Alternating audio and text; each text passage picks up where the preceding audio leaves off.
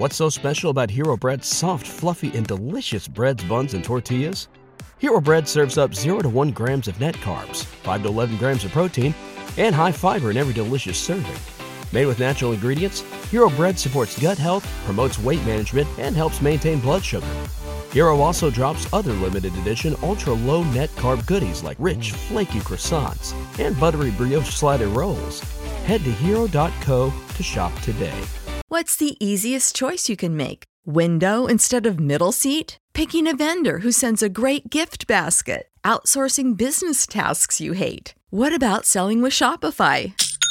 Whether you're selling a little or a lot, Shopify helps you do your thing, however you cha-ching. Shopify is the global commerce platform that helps you sell at every stage of your business. From the launch your online shop stage to the first real-life store stage, all the way to the did we just hit a million orders stage. Shopify's there to help you grow. Whether you're selling scented soap or offering outdoor outfits, Shopify helps you sell. Wherever and whatever you're selling, Shopify's got you covered. Sign up for a $1 per month trial period at shopify.com/try. Go to shopify.com/try now to grow your business, no matter what stage you're in. Shopify.com/try. Welcome, everyone, to a Baseball America podcast, along with Jim Callis from the home office in Winnetka, Illinois. I'm John Manuel. Thanks so much for joining us here, downloading us, whether it's at baseballamerica.com or on iTunes. I want to remind you that we're brought to you by the MLB Network, and you can get a special 4 issues for $4 deal. It's our special MLB Network offer. That's available at baseballamerica.com/MLB Network. And Jim, I can stop talking about your appearance on MLB Network and talk about my own. I was very happy to be on there Saturday at the Rising Stars game out in Arizona. That was a lot of fun. And got to spend an inning and a half on the air with Dave Valley and Darren Sutton, and that was a fun game. Kind of like the Futures game, but I think people need to remember that that's played in November, and most players are not at their best in November. But it was fun to see, good to see a lot of those players in person, and glad we did not have extra innings as Leslie Anderson ended it with a walk-off home run in the bottom of the ninth. Talk about the opposite of what you usually think about in a Rising Star or a Futures game or a 29-year-old Cuban defector. But I was glad Leslie Anderson was there because he kept us from going to 10 or 11 innings. Would they have played extra innings? I know with the Futures game, they just don't have enough pitching. My understanding is with the Futures game, we would just end in a 9-9 tie. They had what's called the Robinson rule. They kept talking about the Robinson rule. Their maximum was 11 innings. Mike Guerrero told us before the game, he's one of the managers, that they were planning for an 11-inning game. So if that meant all their pitchers didn't get in, that meant they didn't all get in. But they only had one pitcher left, I think, when the game ended. So both teams went to their bullpens early and often, and some good things to see. I don't think you can read too much into it, but it's cool to see Mike Montgomery and Manny Benuelos as your 2 starters. It was cool to see Jeremy Jeffress at 101 miles an hour. It was very cool to see Brandon Belt play well and look good, and a lot of talent in one place. And I think very disappointing to see that Bryce Harper was not there, but I did get a chance to see Harper play the night before, and I wrote an article about it at baseballamerica.com. It's free. It's on the Prospects blog. I recommend you check it out because I think it talks about something other than Bryce Harper's tools. It talks about his effort, and the makeup was questioned before the draft, Jim, and I didn't even plan on this being a podcast topic, but I'm going to tell you, after seeing him in the Fall League, even if it was just one game, and talking to people out there about him, I don't think I would take Anthony Rendon ahead of Bryce Harper. I think we sold Bryce Harper's hit tool a little short, and I think we sold him a little short, to be honest with you, trying to temper the hype. I almost feel like I almost went the other direction. If Bryce Harper had been in the 2011 draft, and things go the way we think they're going to go, and Anthony Rendon comes back healthy from his ankle injury and has a great year, I still think Bryce Harper's tools measure up better, and I think they measure up better by a decent amount, enough so that I think even though he's a right fielder versus a third baseman for Rendon, I think I'd take Harper over Rendon. Well, I think you can certainly debate it either way. It's I heard a lot of the same thing. And again, maybe there was some Harper backlash or even some Scott Boras backlash. But when we did talk to some scouts, I think a number of them who I don't think anybody questions that Harper is going to hit for power. And you hate when I do this, but I'll continue to label him the best power prospect in the draft era. I don't hate it when you do that, because now you're proving my point. So now I'm on it. Well, so I've said that all along. So I mean, You have. I've come around to your way of thinking. On who hits. I think he's got. There is going to be some swing and miss, because I do think he from what we've heard, he does have a swing that's geared toward power. But, again, I mean, that's the fun thing about prospect debates is I think you could defend either way. I still think, unless he's not healthy enough, Rendon gets to the big leagues first. And, I know you wrote about his work ethic. I don't think anybody's ever debated Harper's work ethic. I mean, you might almost describe his devotion to baseball as an obsession. I mean, it's almost too much maybe at times. I think the makeup issues were more just, about maturity questions, not so much that this guy isn't going to give you everything he has. Right, but that's what I'm saying. He actually, that was part of the story in there, is that he was, looked like he's being a pretty good teammate. I guess I tweeted it, maybe I didn't put it in the story, but about, how he was, wearing it good-naturedly. I think the thing that, that when other players on both teams were, he was coming off the field and, fans were screaming for Bryce Harper for an autograph. So you just heard a lot of Bryce from the stands. And then basically all 50-some players in the field started yelling, Bryce! It was really, it was fun to watch. And he just kind of wore it with a smile, which I think he kind of had to do. But, I mean, you can definitely overdo it. But the scouts I talked to out there who'd seen him, pretty impressed to a man. And I think that the other thing there is I think that guy's going to get to the big leagues pretty quick. Just looking at him on the field with Arizona Fall Leaguers, he did not look out of place in any way, in any shape, in any form. Not in terms of tools, not in terms of size, not in terms of how he carried himself. He fit right in. Wouldn't stun me if he had a huge 2011. Honestly, I think he probably goes in as my, it's going to be a difficult, meeting. I can already foresee him versus Mike Trout as the number one prospect in the minor leagues, because I'd take him over Mike Trout too. But I just think the impact potential is immense. And I think it's, I really do think on my part, I think I was guilty of overcompensating in the other direction, trying to tamper down some of the hype. So I won't speak for you, but I think I did a little bit, because I think there's no way this guy's just a 50 hit tool. This guy's a 60 hitter, if not better.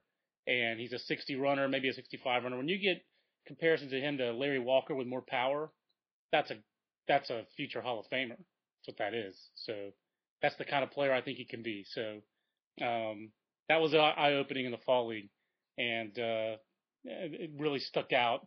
He stood out on the field, and for an 18-year-old, a guy should be a high school senior, to do that in the Fall League among all those prospects, I thought was pretty outrageous. And I'm almost convinced that if he'd been in the Rising Stars game, a few more people would have watched. I think that would have been an easy call. It's too bad that Fall League did not take advantage of that. Jim, we're here to talk about other stuff, though. We could wrap up the World Series. We could talk about the Red Sox and Yankees top tens. We did both of those. Of course, you did the Red Sox. I did the Yankees. How many years now, spanning your two stints at Baseball America, have you done Red Sox top 10 or top 30 prospects? That's interesting, because I've done them. I've done the last, I guess, 11. Ever since we've done the Prospect Handbook, and we're on the 11th edition, I've done the Red Sox top 30. And I did them for a number of years. I don't know when I did my first one, but it was probably 5 or 6 years before that. So I've probably done 15 or 16 years of Red Sox top 10/top 30s. Were you doing the list when Donnie Sadler was number one? Not bagging on you for Donnie Sadler. I did. And what's funny is, if you go back and look, I know that one looks weird, but it's every time I start to feel bad about that, I go back and look at who was there, and I think I made the right decision at the time. That was we'll just use innuendo. I'm not trying to bag on him. Nomar Garciaparra was not the Nomar Garciaparra who was bursting shirtless off the cover of Sports Illustrated a few years later. Correct. And guys viewed him as a defensive-oriented guy without much pop, which is, he probably weighed about 170 pounds at the time. He was almost he was almost looked at kind of like an Adam Everett type, wasn't he? I think people thought he'd hit. I think they thought he'd hit and be a good defender. Nobody saw he'd hit for the kind of power he had. And, Sadler had a tremendous year in low A ball, was a very dynamic shortstop, and he played, and he stole a bunch of bases. And I think he had more offensive upside. What happened that wound up killing Donnie Sadler was the next year they jumped him a couple levels and tried to move him to center field, right? And he never recovered. They just asked him to do too much. And so I don't think we ever saw what Donnie Sadler might really have become. He just kind of got rushed and bounced around. But I think Jeff Suppan and Trot Nixon were also in that top four. And Sadler obviously had the worst career, but at the time, Nomar looked like a good defender with a solid bat, and Trot couldn't stay healthy, and Suppan was like a number 3 starter, and Sadler was like a guy who might win a major league stolen base title. So, he still somehow that was me. So I was doing at least as far back as that. Donnie Sadler still played parts of 8 seasons in the big leagues, albeit with a career 546 OPS. But still, for a 5'6" dude, that's pretty impressive. It's a pretty impressive, pretty amazing career. Let's talk about this year's Red Sox and Yankees top 10. This is I think my 6th year of doing Yankees top 10s. I think my first year was 2005 when Eric Duncan was number 1, so that's a little bit worse than Donnie Sadler. I don't think Eric Duncan's getting 8 years in the big leagues, no matter what. He's now in he spent last year in the Braves organization. So everybody has their hits and misses. Number 2 on that list, Robbie Cano. Definitely thought that Robbie Cano would be a good big league player. I think both of us are a little bit surprised at how good he's become. And, I don't think anybody saw him, even the Yankees, I don't think saw him becoming an MVP caliber hitter. Do you think either, I think it's easy to say the best prospect in either of these two organizations is Jesus Montero, isn't it? Yeah, I think it's pretty easy to say. I guess I'm throwing superlatives around left and right. I think Montero, of all the hitters in the minor leagues right now, is the best all-around hitter. I think he's going to hit for a ton of average and a ton of power. I'm still not sold by any means that he's going to be a catcher long-term. Yeah, I agree. Although I think if you want to dream a little bit, he could maybe, why couldn't he have a Mike Piazza-like career back there? Mike Piazza, I think if Montero can get a little bit better as a receiver, that could work. Mike Piazza didn't throw anybody out, but he provided so much offense. You came out ahead of the game, and I think Montero, I think tools-wise could be a better defender than Piazza was, and be that same type of high average, big home run type of guy, especially in Yankee Stadium. Yeah, I agree. No, I agree completely. I think he's got opposite field power in spades, which really will suit him very well to Yankee Stadium. I think defensively, this sounds horrible, but how much worse can he get than Jorge Posada is right now? I agree. Posada's not very good right now.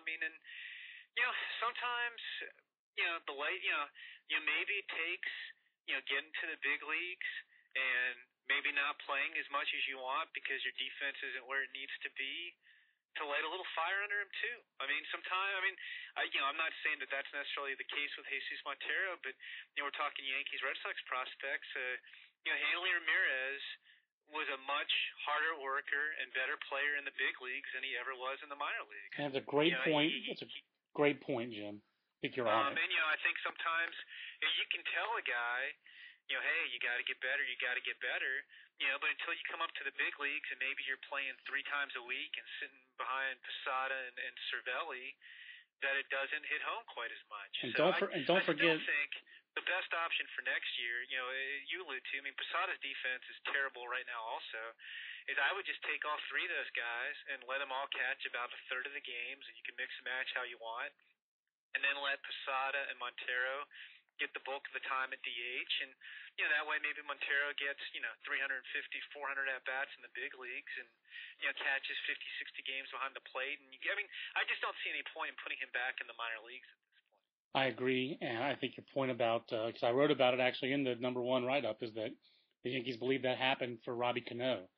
He got better around big league instruction, and a lot of that big league instruction came from other Yankees.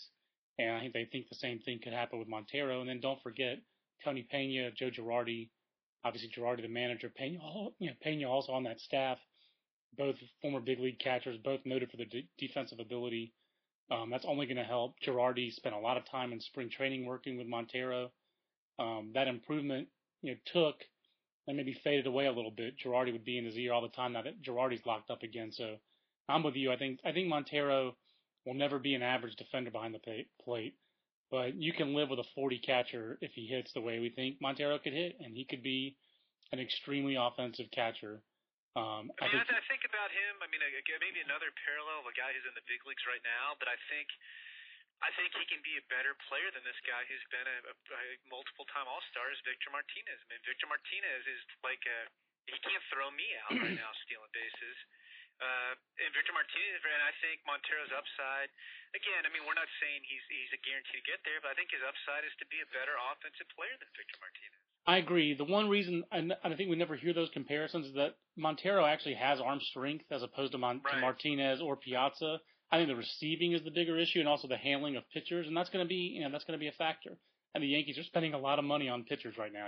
AJ Burnett clearly needs to be handled with kid gloves, and that guy's under contract till he's 36 with the Yankees, and there's talking about spending a lot of money on Cliff Lee. So, Cliff Lee, if you're not getting him a couple of extra inches off the black, you're not, command is what he's all about. If you're costing him strikes because you can't handle it, and you can't handle him, you can't receive well enough, you're not going to stick behind the plate because Cliff Lee's the big investment there, not you. So he's going to have to get better at receiving, but I think he's going to be good enough with the offense that he brings.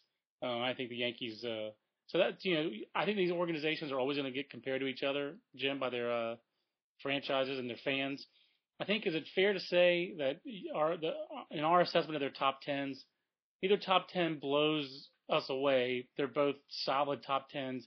I think the Yankees have a little bit stronger top 10 because it's because of Montero, because they have up the middle talent. Excuse me, with 3 catchers, and then both organizations are better depth than they have top tens, I would say.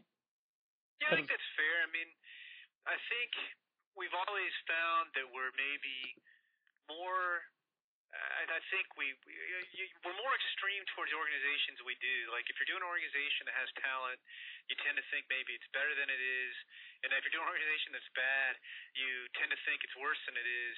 Although I still remember, who was it, like Matt Eddy and Aaron Fitt, having this big argument about who was worse, the Padres or Nationals a few years ago. That's right. I mean, neither one of them deserved to be number 30. They both thought that their team was much better than that. But I guess my perception, and maybe I'm a little looking through it through Red Sox colored glasses since I do the Red Sox list, is I think the Yankees have a better farm system right now than the Red Sox. Although I think not necessarily you, but I think the perception of fans is that the Yankees farm system is better than I actually think it is. And I think that the perception is that the Red Sox farm system is worse than I think it is. I think that's fair. I think you're right. The perception out there is that there's a big gap. Very heavy pitching-wise. Once you get past Montero and Gary Sanchez, and very little in the way of position players that do a lot for me. With any pitchers, I mean, I still, Betances and Brackman a year ago wouldn't have been anywhere close to top 10. And then you flip it over to the Red Sox, and, I think they're much deeper, even though their number one prospect is a pitcher. They stand out more, I think, for their position player depth than they do for their arms. Like, if we were doing an exercise where you did the top, say, 15 position players between the two systems, you might have 10 Red Sox on there. And if you're doing the top 15 arms between the two systems, you'd probably have 10 Yankees on there right now. That's a good way to put it, too. I agree. I mean, if you ask me which one I'd rather have pitching prospects, though. If I had to choose, I think both those teams can go out and trade for or buy hitters. And I think the thing that you really want to do the most as an organization is develop pitching. That said, how many of the Yankees pitchers are going to pitch for the Yankees? And I think those top 3 guys, Betances, Benuelos, and Brackman, all have a chance to do that. I think on any given day, do you take any of those 3 guys as the Yankees' top guy? I think Benuelos is the safest bet. I think he's left-handed. That also helps. I think Betances has the best stuff. I think Brackman has a notch below Betances in terms of stuff, better athleticism, which should mean better command. He was in the top 10 last year, by the way. Even after his awful year, we kept Brackman in the top 10 last year because of the upside, and he showed it this year, especially in the second half. But the other thing with Brackman is, the sum is not as, does not equal the whole of the parts. He should be better than he is the feeling a lot of scouts get. So a guy with 2 pitches that are pushing 70 should have a lot more strikeouts than Brackman, and a guy with that kind of athletic ability. And they have a lot of guys. I think all 3 of those guys are Yankees profile guys, but then you have the Adam Warrens and the Hector Noeses and the Ivan Novas and the Brent Marshalls and the Graham Stoneburners and the David Phelpses and the DJ Mitchells, and we've got all kinds of guys like that who really, for the Yankees, the $200 million payroll, those guys are middle relievers or fifth starters. And, I think Adam Warren we'd be a lot more excited about if he was a Pittsburgh Pirate. If he was on the Pirates organization, Adam Warren would probably be in their top 10. If he was in a lot of organizations, he'd be in their top 10, but he'd still profile really more as a number 4 type starter. I think that's the ceiling there, maybe a 3. But more than likely for the Yankees, he's going to be a middle reliever or a fifth starter. So, in terms of value, I think I agree with you. There's not as big of a gap between those two organizations as I thought. Jim? And I think you're right too, John. I mean, what you're saying about the Yankees, you can say about the Red Sox too, is that a lot of these players are going to have more value to other organizations than they will to the Yankees and Red Sox, because those teams are in it to win it every year. They're not rebuilding. They're not going to take a year off. I mean, I know Theo Epstein got a lot of heat for referring to this as a bridge year, and I don't think he was ever saying we aren't going to try to win. He was just saying, we're kind of, resetting a little bit for the future. We've got some young talent. It wasn't, we're giving up on 2010, but these guys are going to have a hard time cracking the list. Felix Dubron is a lefty who's got solid stuff, and he pitched well in the big leagues. And I think a lot of organizations, you'd be talking with optimism.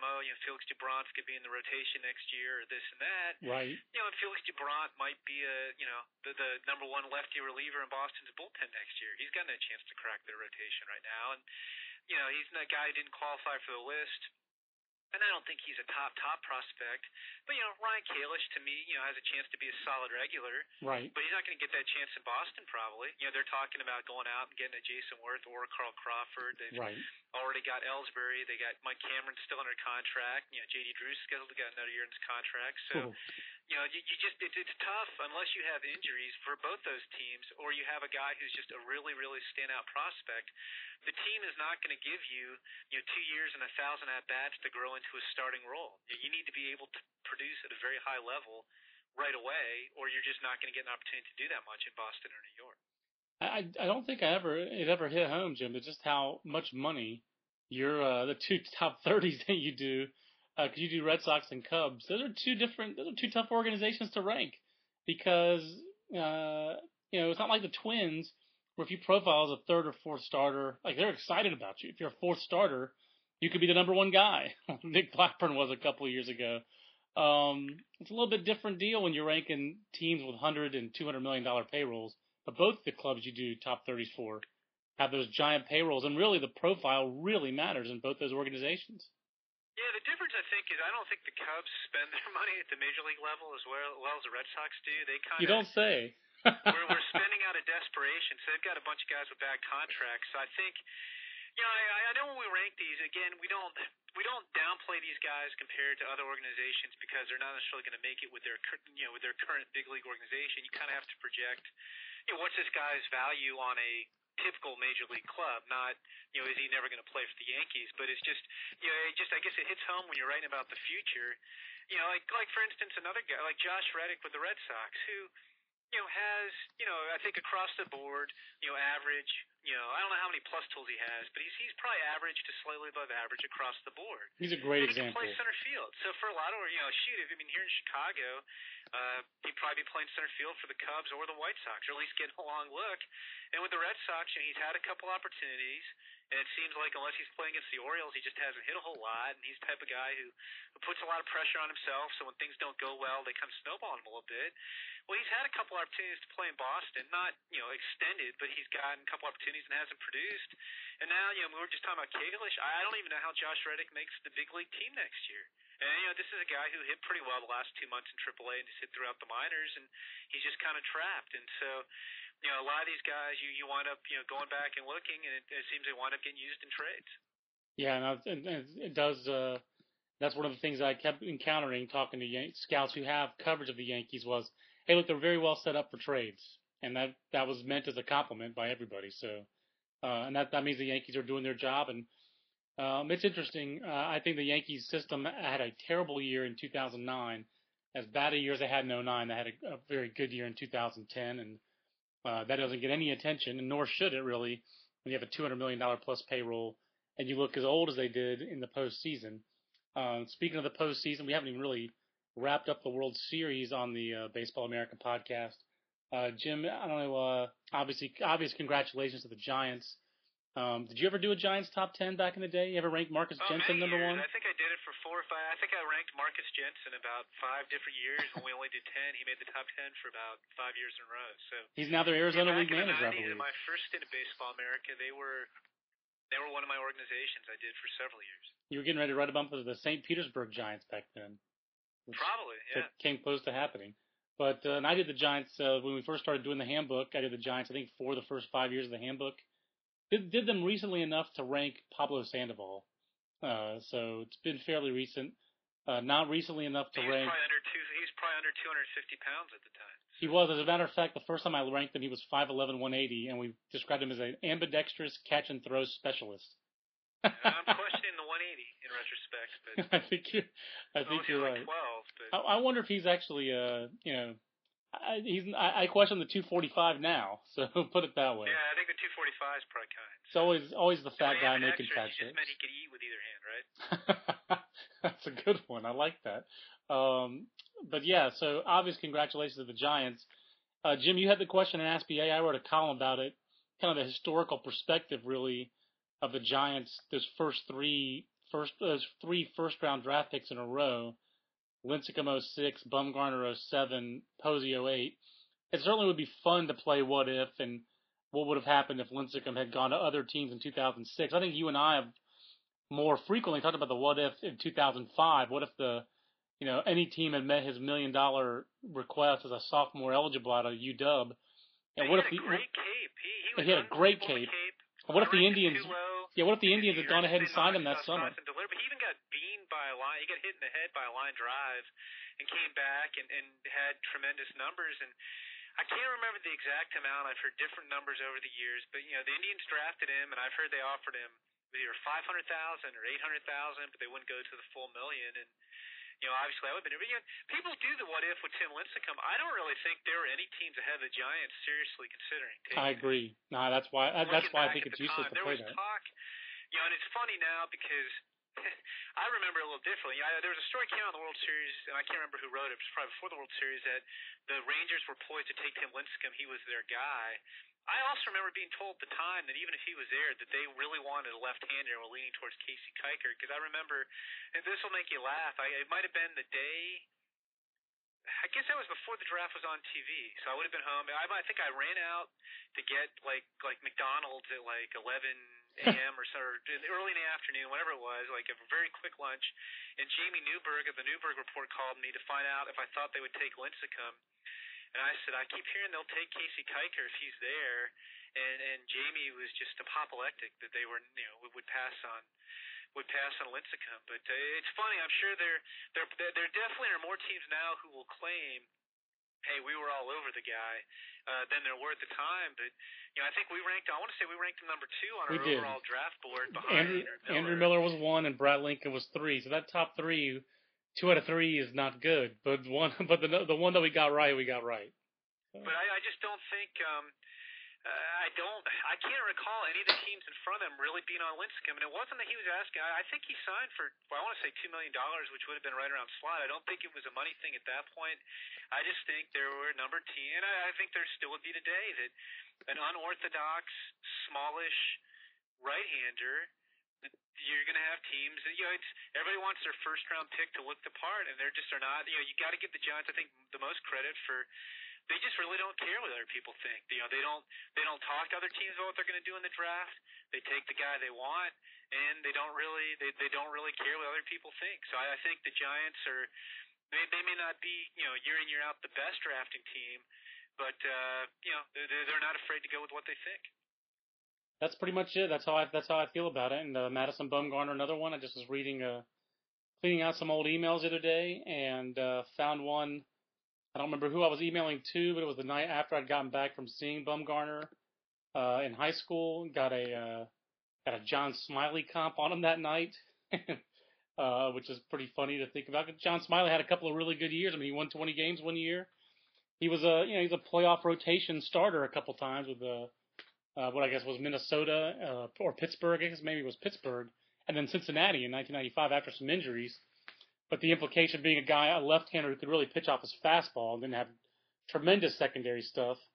Always been a Bumgarner fan. Very excited to see Madison Bumgarner pitch as well as he did in the World Series.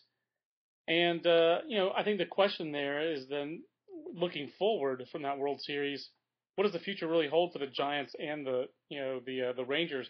I don't really see the Giants changing their methodology at all, Jim. They're going to stick with starting pitching.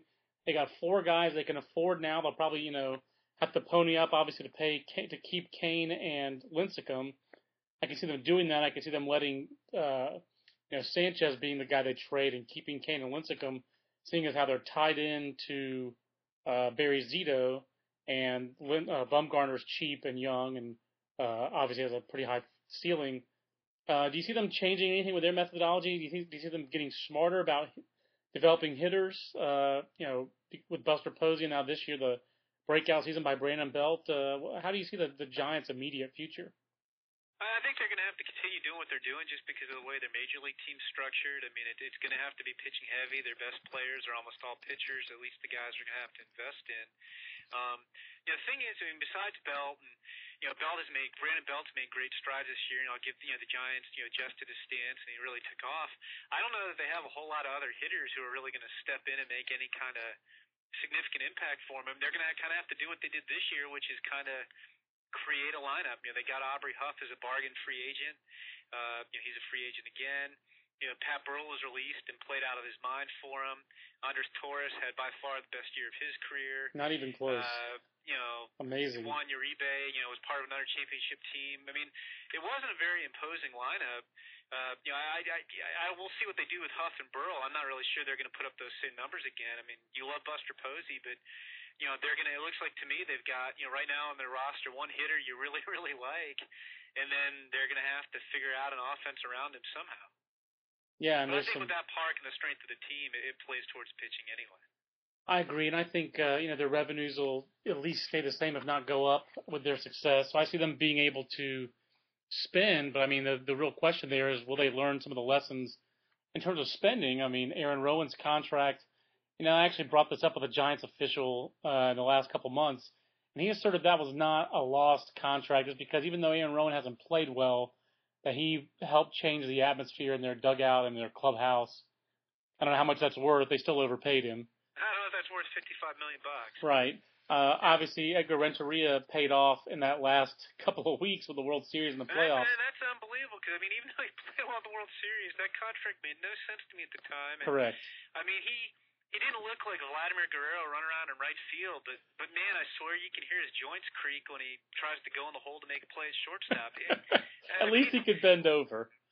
Yeah, I mean, it's just he struggled out there, but I mean, it's interesting because in a way, I mean, I'm with you. You got to give them credit. They made some great draft picks. I think I wrote my column in the current issue about this, John. Everybody talked about, and rightfully so, Lincecum and Posey and Bumgarner. But what they all, they had and they also had Matt Cain, but they also had 4 guys they drafted after the 20th round on that team too. Right. 3 of whom played major role. They had Brian Wilson, who was a Tommy John guy who they took even though he was just coming off surgery, and they found Jonathan Sanchez and Sergio Romo. And it's funny because I was just reading, Sports Illustrated touched on that too. And then they were talking there about how I think it was Dick Tidrow was talking about how Sanchez, they got him late because he didn't put up good results in college. Well, I mean, shoot, the guy threw 4 no-hitters in college. I read that article too, and I was reading that in the airport. I was like, that is bull. He went 11-0 as a junior. It was funny because it's like, and I just read a column on it before I read the article, and it said, the thing was people didn't like his delivery. He kind of pushed the ball, and I think his stuff was, they just weren't sure how it was going to play at the big league level or in pro ball. They didn't like his delivery, but the area scout just said, look, this guy's got a very good arm. We can change the delivery and there'll still be something good there. But so anyway, I mean, I guess the thing I was trying to say before I started babbling about their low round picks, John, was in a way I almost think their win almost gives false hope a little bit to some teams. You can build this great pitching staff and then have another very mediocre offense and win. Because 1, I don't think it's real easy to build a great pitching staff. Agree. And 2, I mean, they outplayed everybody in the playoffs. They beat teams people didn't think they were going to beat. They deserved it. You know, my hat's off to them. I just don't know if the playoffs, if they redid the playoffs starting today, if I'd pick them to win looking at that offense. I just don't think it's that easy to do. And just like in some ways, I think some people looked at the Rays when they got to World Series, and if you're a small revenue team, okay, look, they did it on a small payroll. You can do this. Well, the Rays built a tremendous farm system. It wasn't those things are easier said than done. I think it offers hope when it's not the Yankees or the Red Sox or whoever, the Phillies spending $150 million plus and winning the World Series. It offers hope to the teams that don't operate that way. But at the same time, I just don't know how easy it is to duplicate what the Giants have done. I don't know how easy it is to duplicate what the Rays have done. I mean, I'll disagree with you. I'm in the process of doing that now, but you really do have to hit on a lot of your guys too. I'll disagree with you on that though, because 9 of the last 10 years, baseball's had a different World Series champion. So I think it is I'm not doable. saying there are different ways to win it. I just think I think it is doable. I think that the Giants model is a more difficult model than the Rays, because I think the Rays have paired good scouting and player development with an intelligent approach to getting free talent and free agents and that kind of thing at the major league level, whether it's Joaquin Benoit or getting Carlos Pena off the scrap heap a couple of years ago and riding that for as long as they could. I think that it's harder to sustain. There's no doubt. I think the Rays model is more sustainable than the Giants model. Let's not forget the gap in revenue there between the Giants and the Rays is very significant.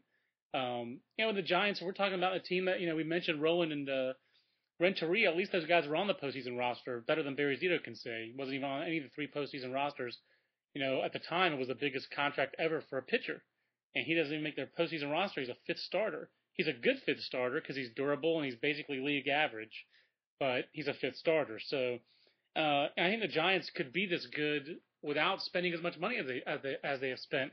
I just think their method is harder because it's very hard. I honestly think their method actually validates what you and I talk about all the time, which is stars. You win with stars. And in their case, they won with stars. Star first-round picks, Kane, Bumgarner, Lincecum, and 1 star in the lineup in Buster Posey. It's harder to do that because we just looked at it, and in the column we talked about it, and you talked about it in SBA, how rare it is to keep hitting on first-round picks. But, the Angels' method was pretty similar back in 2002. They got lucky with some guys in the bullpen, but they had a lot of high draft picks that they accreted over time. I've been watching a lot of space stuff lately, so I'm going to use the word accreted. They just pulled in 1 or 2 pieces at a time, but over 5, 6, 7 years, boom, they got hot. They got hot in August and September, and then October, and they won it. In the Giants' case, they got hot really in September. They were unbelievable on the mound in September, and they gave up more than 4 runs twice the entire month of September and October in the regular season, and then once or twice in the playoffs. So I think they actually proved our star theory. They validated that theory that you win with stars and not depth. But it is a harder way to go because you've got to make sure you hit on all those picks. But they have Dick Tidrow, and Dick Tidrow is a great evaluator of pitching, and it showed in the World Series. Let's move on to some of our podcast questions. We have lots of questions this week at podcast@baseballamerica.com. We'll start off with a regular, of course, Joe LeCate. We've got 4 questions, if not 5 questions, Jim. So let's. I got a few on my end too, so we'll go through yours and we'll run through mine, and maybe we'll wrap it up at that point. Sounds good. Perhaps an overly simplistic question, asked Joe, but in light of Pat Murphy being on his way to manage short season Eugene next year, what is the reason we do not see more amateur managers or coaches hired by professional operations? Jim, I would argue that college coaches make more money now than minor league managers, and that's why they don't do it. It's an easier job, less travel, more money. It's kind of a no-brainer. I think you're exactly right. I mean, you have more control of what you're doing. You make more money. You're the big cheese instead of the manager in short season ball somewhere. I think when I started working Baseball America in the late 80s, there was not a lot of respect between pro ball and college ball. A lot of the pro teams felt the college coaches didn't know what they were doing. They were ruining pitchers. And I think now there's a lot more respect for it. You see sometimes guys, maybe get tired of coaching and go into scouting or go into things here and there. But you're right. I mean, it's not I think would be very unlikely for, say, Pat Murphy, who's had a very successful college coaching career. I can't envision Pat working his way up the minors and eventually becoming the Padres manager one day. No, I could see him as a major league manager, but I don't think it's going to happen. I think the first good college job that comes open after his NCAA inquiry is done with, he will be a college coach again. Oh, I agree with you. I'm just saying, that's the thing.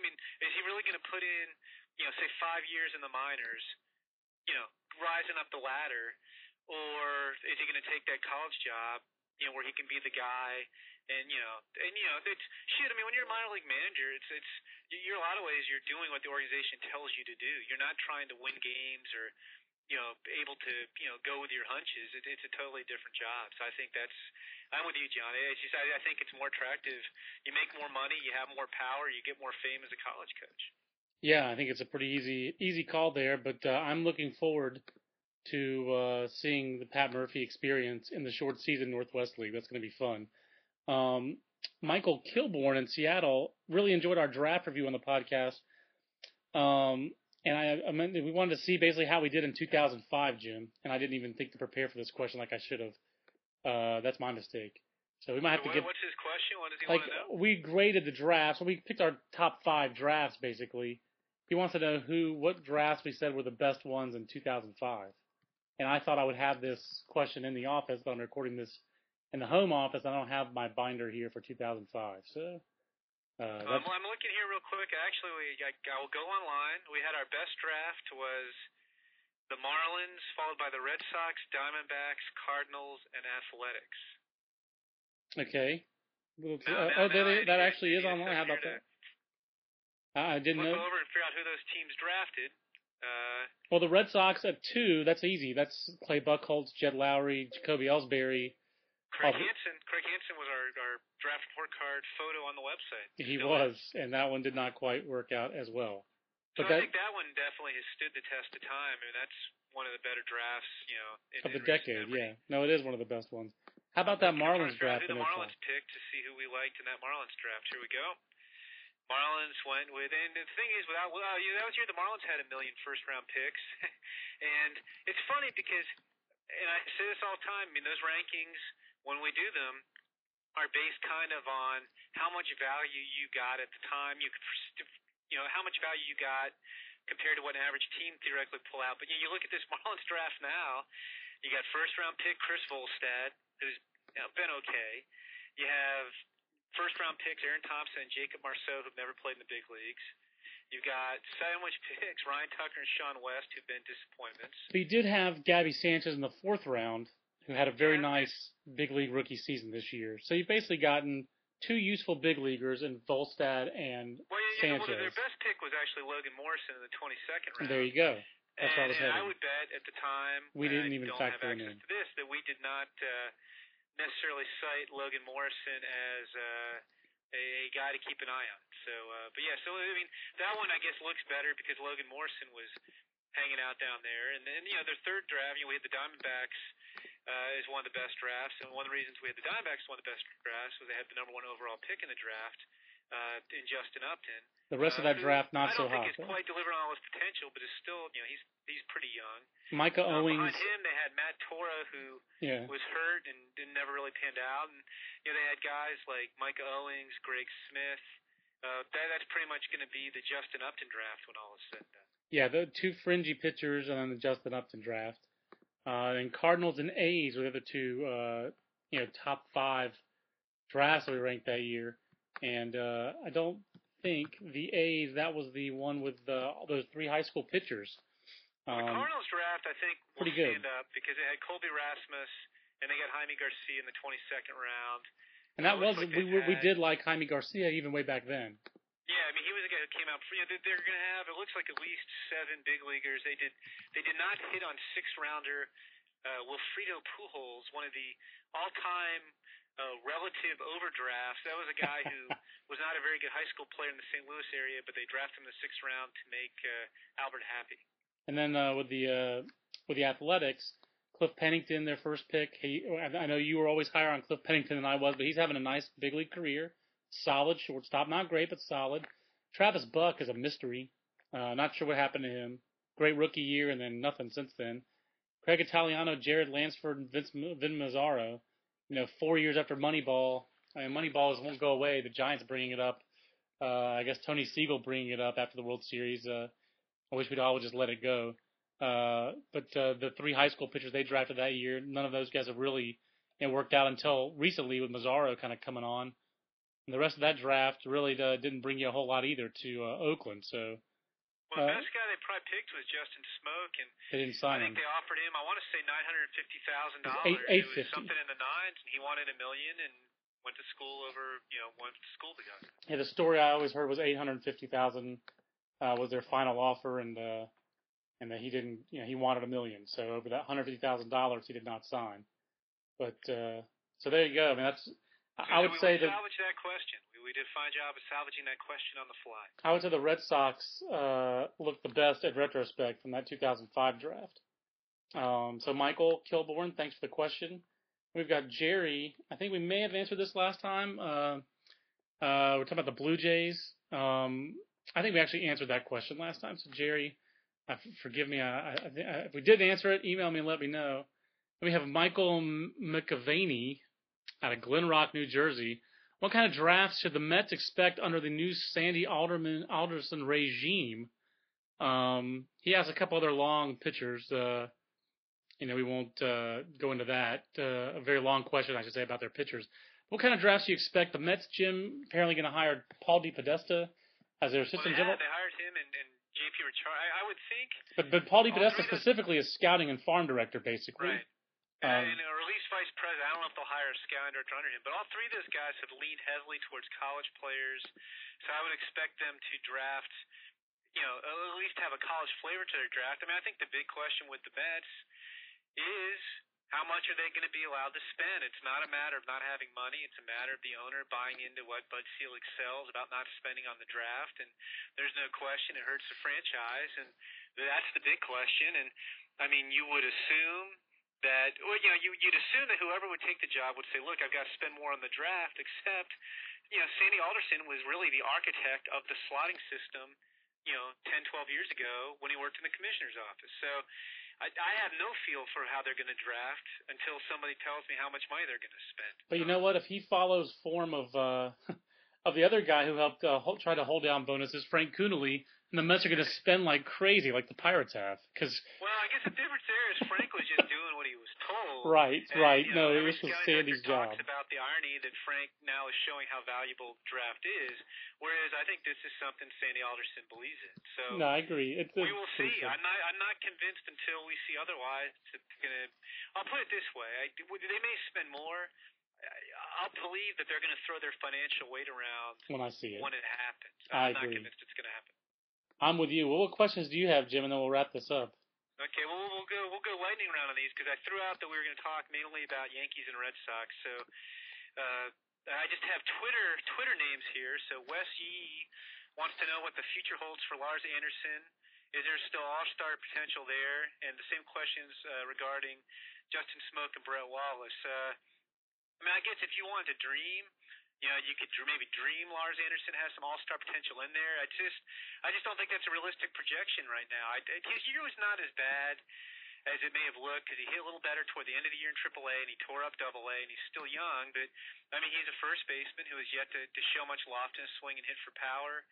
And he's also, just hasn't hit lefty the last 2 years. So he's one of those guys I think it's going to be very difficult for him to get an opportunity in Boston unless he really turns it up. And what do you think about Smoke and Wallace, John? That's a good question. I believe a little bit more in Brett Wallace, I think, than you do.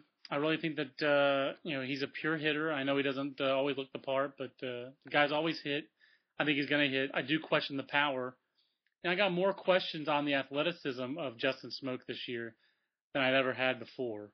And that really gives me pause. So I wonder about that one. For me, I would take Justin Smoke there because I do believe in his power more than Brett Wallace's. But neither one of those guys is a sure thing. And I really thought they were both going to be very productive big leaguers. And right now I'd say the chances are only one of them becomes a productive big leaguer. What do you think? Yeah, I'm with you. I would take Smoke over Wallace. It bothered me that Wallace struck out a lot this year. Right. I don't know I if he agree. was trying to hit for power to change who he was. Right. And I haven't given up on Smoke, but I was kind of disappointed by the way his year went. I would still take him. I still think he has all-star potential. To me, I just wonder about Wallace really hitting for power, although I think it'll be amplified somewhat by playing in Houston. And I see Wallace maybe more as closer to a solid regular than really an all-star, whereas I thought that he had more all-star potential in the past. Next question comes from Jay Destro, who wants to know, has the Yankees pitching depth eclipsed the Red Sox farm system? I'm kind of confused by the comparison, but I think, John, based on what we talked about, the Yankees, we both think the Yankees have a little bit better farm system than the Red Sox right now, and that the strength of their farm system is pitching depth. I think that's very fair to say. The other strength of the Yankee system is catching. You know, they have 3 in the top 10. I still think Austin Romine is going to be a solid average big league regular. I don't think he's going to be a star. I didn't think he was going to be a star last year when we ranked him second. He just was a better year in the farm system this year than last. I really haven't changed my opinion on Austin Romine, and I was impressed with him in the fall league. You know, the scouts I talked to out there about Austin Romine also were encouraged by him. And for a guy playing like games 120, 130 of the year as a catcher, you know, they thought he was, you know, holding up pretty well, receiving well, throwing very well. Got a 1.85 pop time on him on last Friday. So I thought that, I think Austin Romine, Gary Sanchez, Jesus Montero. You know, if Austin Romine were in the Red Sox system, he would have a chance to be their starting big league catcher next year. Let's face it. They're desperate for catching in Boston if they don't bring Martinez back. And, you know, Romine's almost a luxury right now to the Red Sox, to the Yankees. I think the Yankee system is stronger, and the main reason for that is pitching, but they also have, you know, catching, which is a coveted position to have. Down the list, J.R. Murphy probably won't catch, but he's a decent prospect. Kyle Higashioka is a very good catch and throw guy, has a chance to hit enough to be a big league, like a Cervelli type, a bit better version of Frank Cervelli.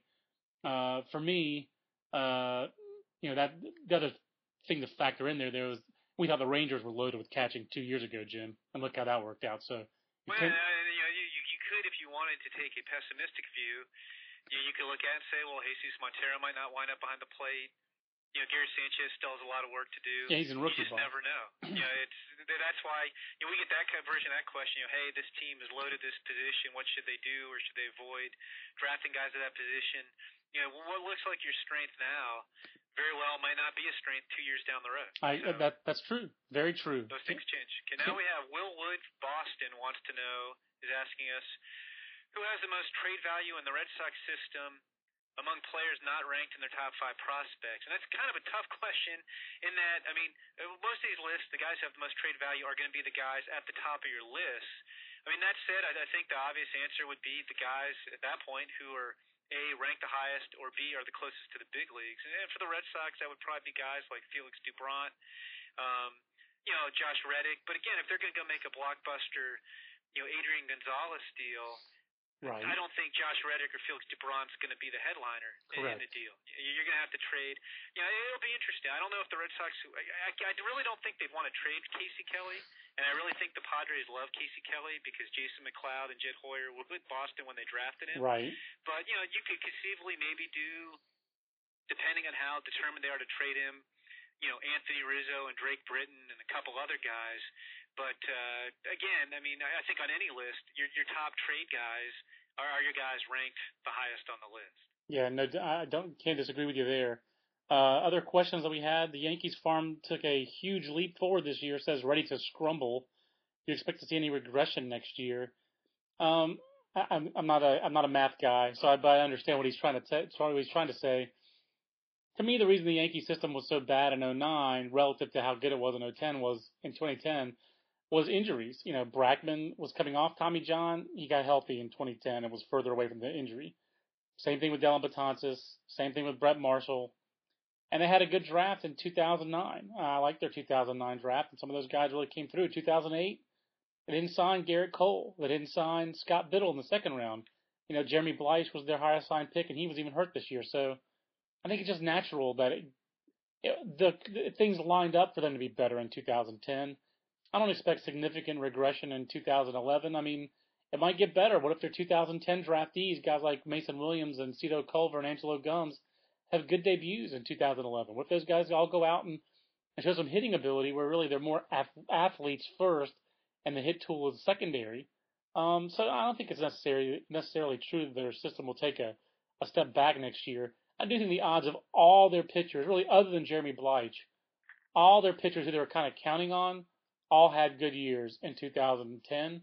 The chances of that happening again in 2011 are less. They're probably not going to repeat that. So, but can anyone Benuelos be better in 2011? Yeah, he can. He went 0-4 this year and only threw 60 innings. It'll be a big step forward if Manny Benuelos throws 130, 140 innings in 2011.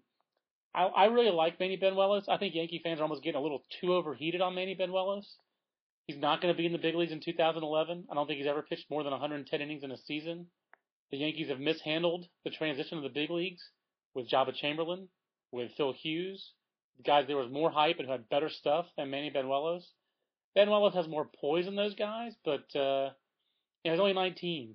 I just don't see him in the big leagues in 2011. I think Yankee fans need to just temper their expectations a little bit, and let's see if he can maintain this quality of stuff, 3+ pitches, over 130 to 150 innings. When he does that, he'll be ready for the big leagues. Until then, he's very, very good, but I'm just not ready to call him the next whatever. I like him a lot, but I think there's reason to be cautious about Benuelos as well. That seems to be getting forgotten here. But I think that it makes sense if you think about it in the big picture of why the Yankee system took a leap forward in 2010. They got healthier, and they signed their first-round pick in 2009 and signed most of their draft picks, whereas in 2008 they had 2 high unsigned picks. Well, I think the interesting thing, I agree with you, John. I think the easy answer is if you had a year where you had good health and guys performed well, is that you come back to the pack. And the Red Sox didn't have as good health, and some of their guys are very young, didn't perform as well. They might perform a little better next year. But I think the interesting thing to me for the Yankees farm system next year is this year was such a good year in terms, Benuelos didn't pitch a lot because he had the appendectomy. But in terms of Benuelos' stuff got better, right. And Betances and Brackman got healthier and made a lot of strides. Okay, are all those guys for real? Correct. It's going to be very interesting to see, if those guys continue to build on what they did in 2010, those guys could be very, very exciting in 2011.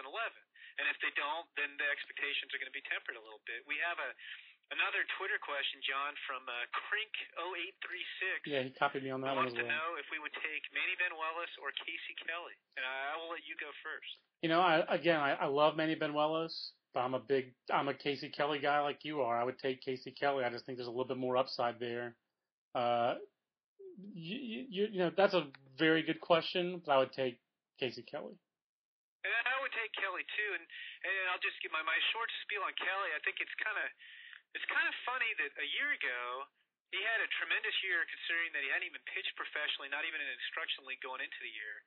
Had a tremendous year, and it seemed like fans were complaining, his stuff, these scouting reports don't blow me away. Right. The stuff doesn't sound that great. So then this year, they jumped him to AA at age 20 with a half season of pitching experience behind him as a professional.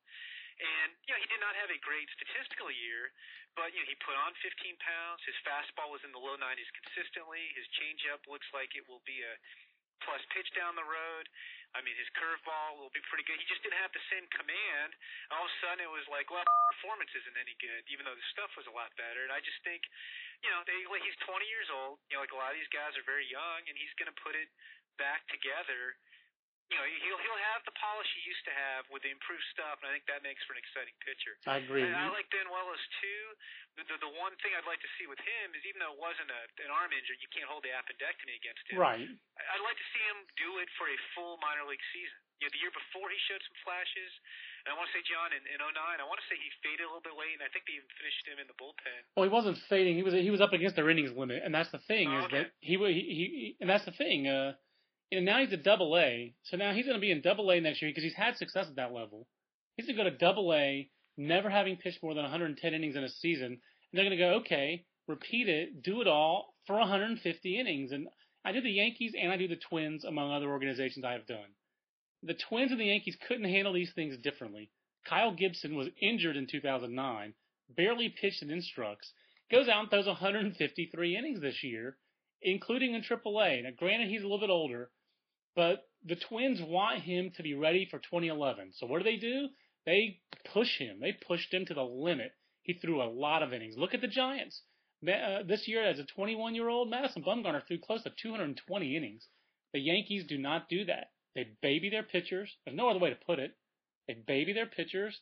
And as a result, they had big questions about would Phil Hughes be ready in the postseason this year. He had a great start against the Twins, but wasn't very good in the LCS. None of their other starting pitchers who've had some hype have worked out.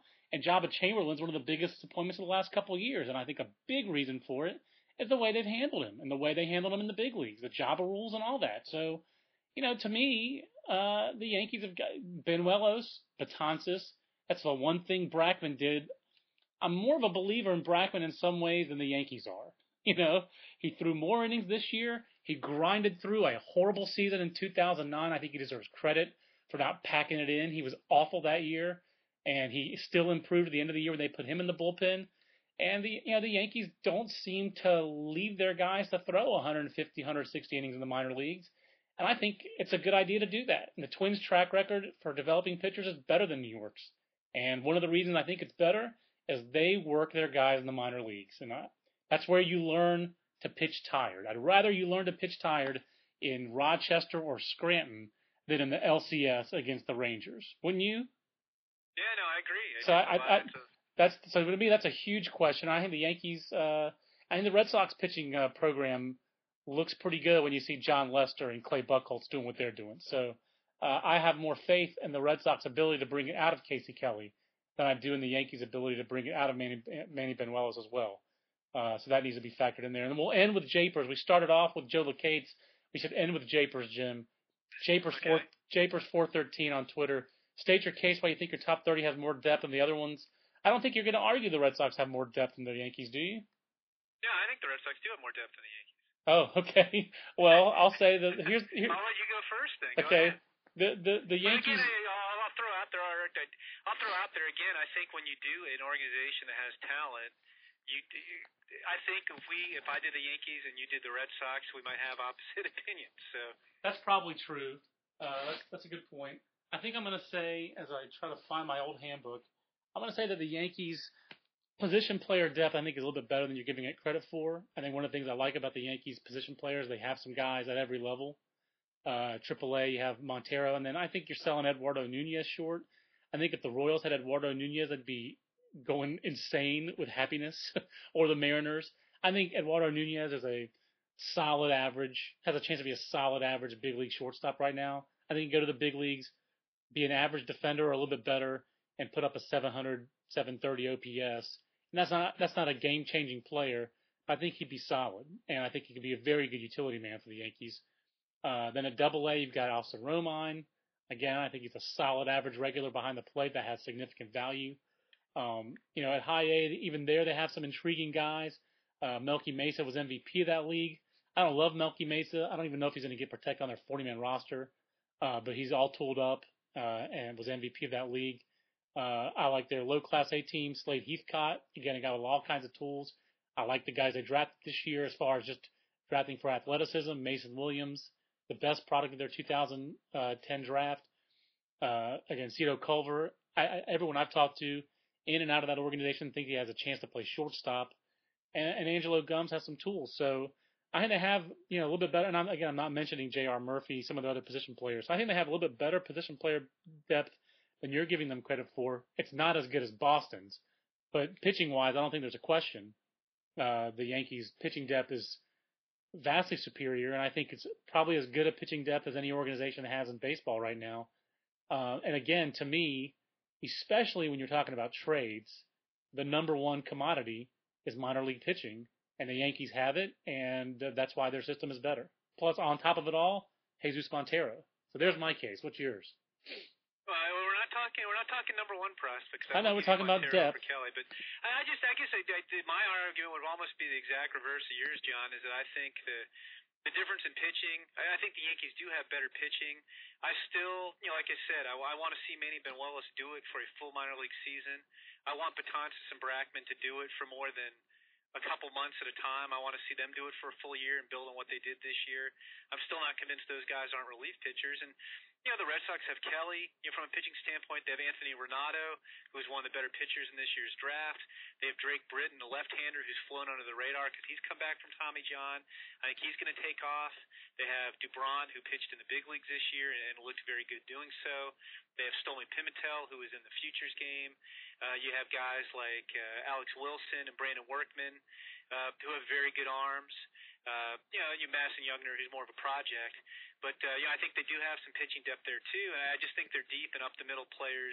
Not so much a catcher, where they have guys like Ryan Lavarnway and Tim Fedorovich and Luis Exposito. Those guys, they don't compare at all to the Yankees' catching depth.